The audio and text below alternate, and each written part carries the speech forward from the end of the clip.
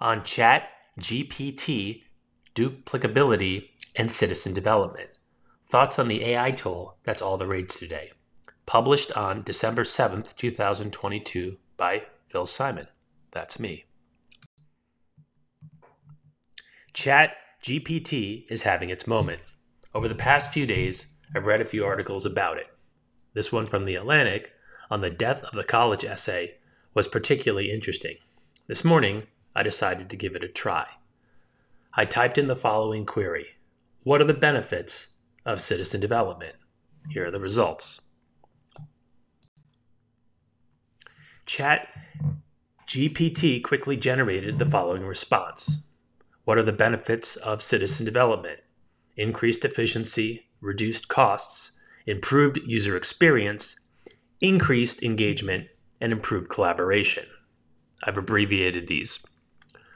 These are a bit generic to my liking, but certainly not terrible, as my friend Josh Burnoff recently pointed out. It's certainly an order of magnitude better than what one university president wrote to begin his book. Note that it doesn't generate any sources. That is, the reader is just taking it on faith that these claims are true.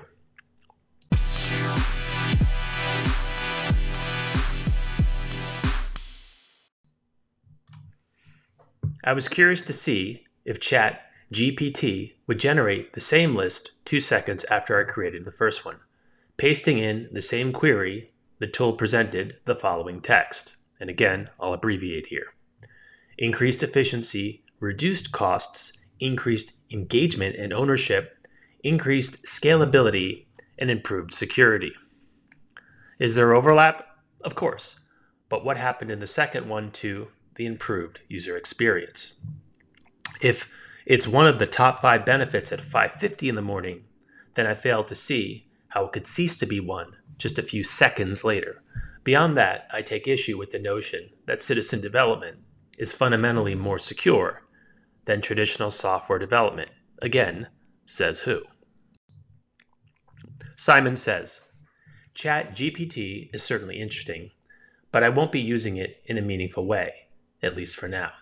3 reasons come to mind. First, I enjoy the process of writing far too much and, at the risk of being immodest, think that I can produce superior content than a glorified web search. Second, ChatGPT can't produce original and compelling case studies, one of the 4 pillars of good business writing.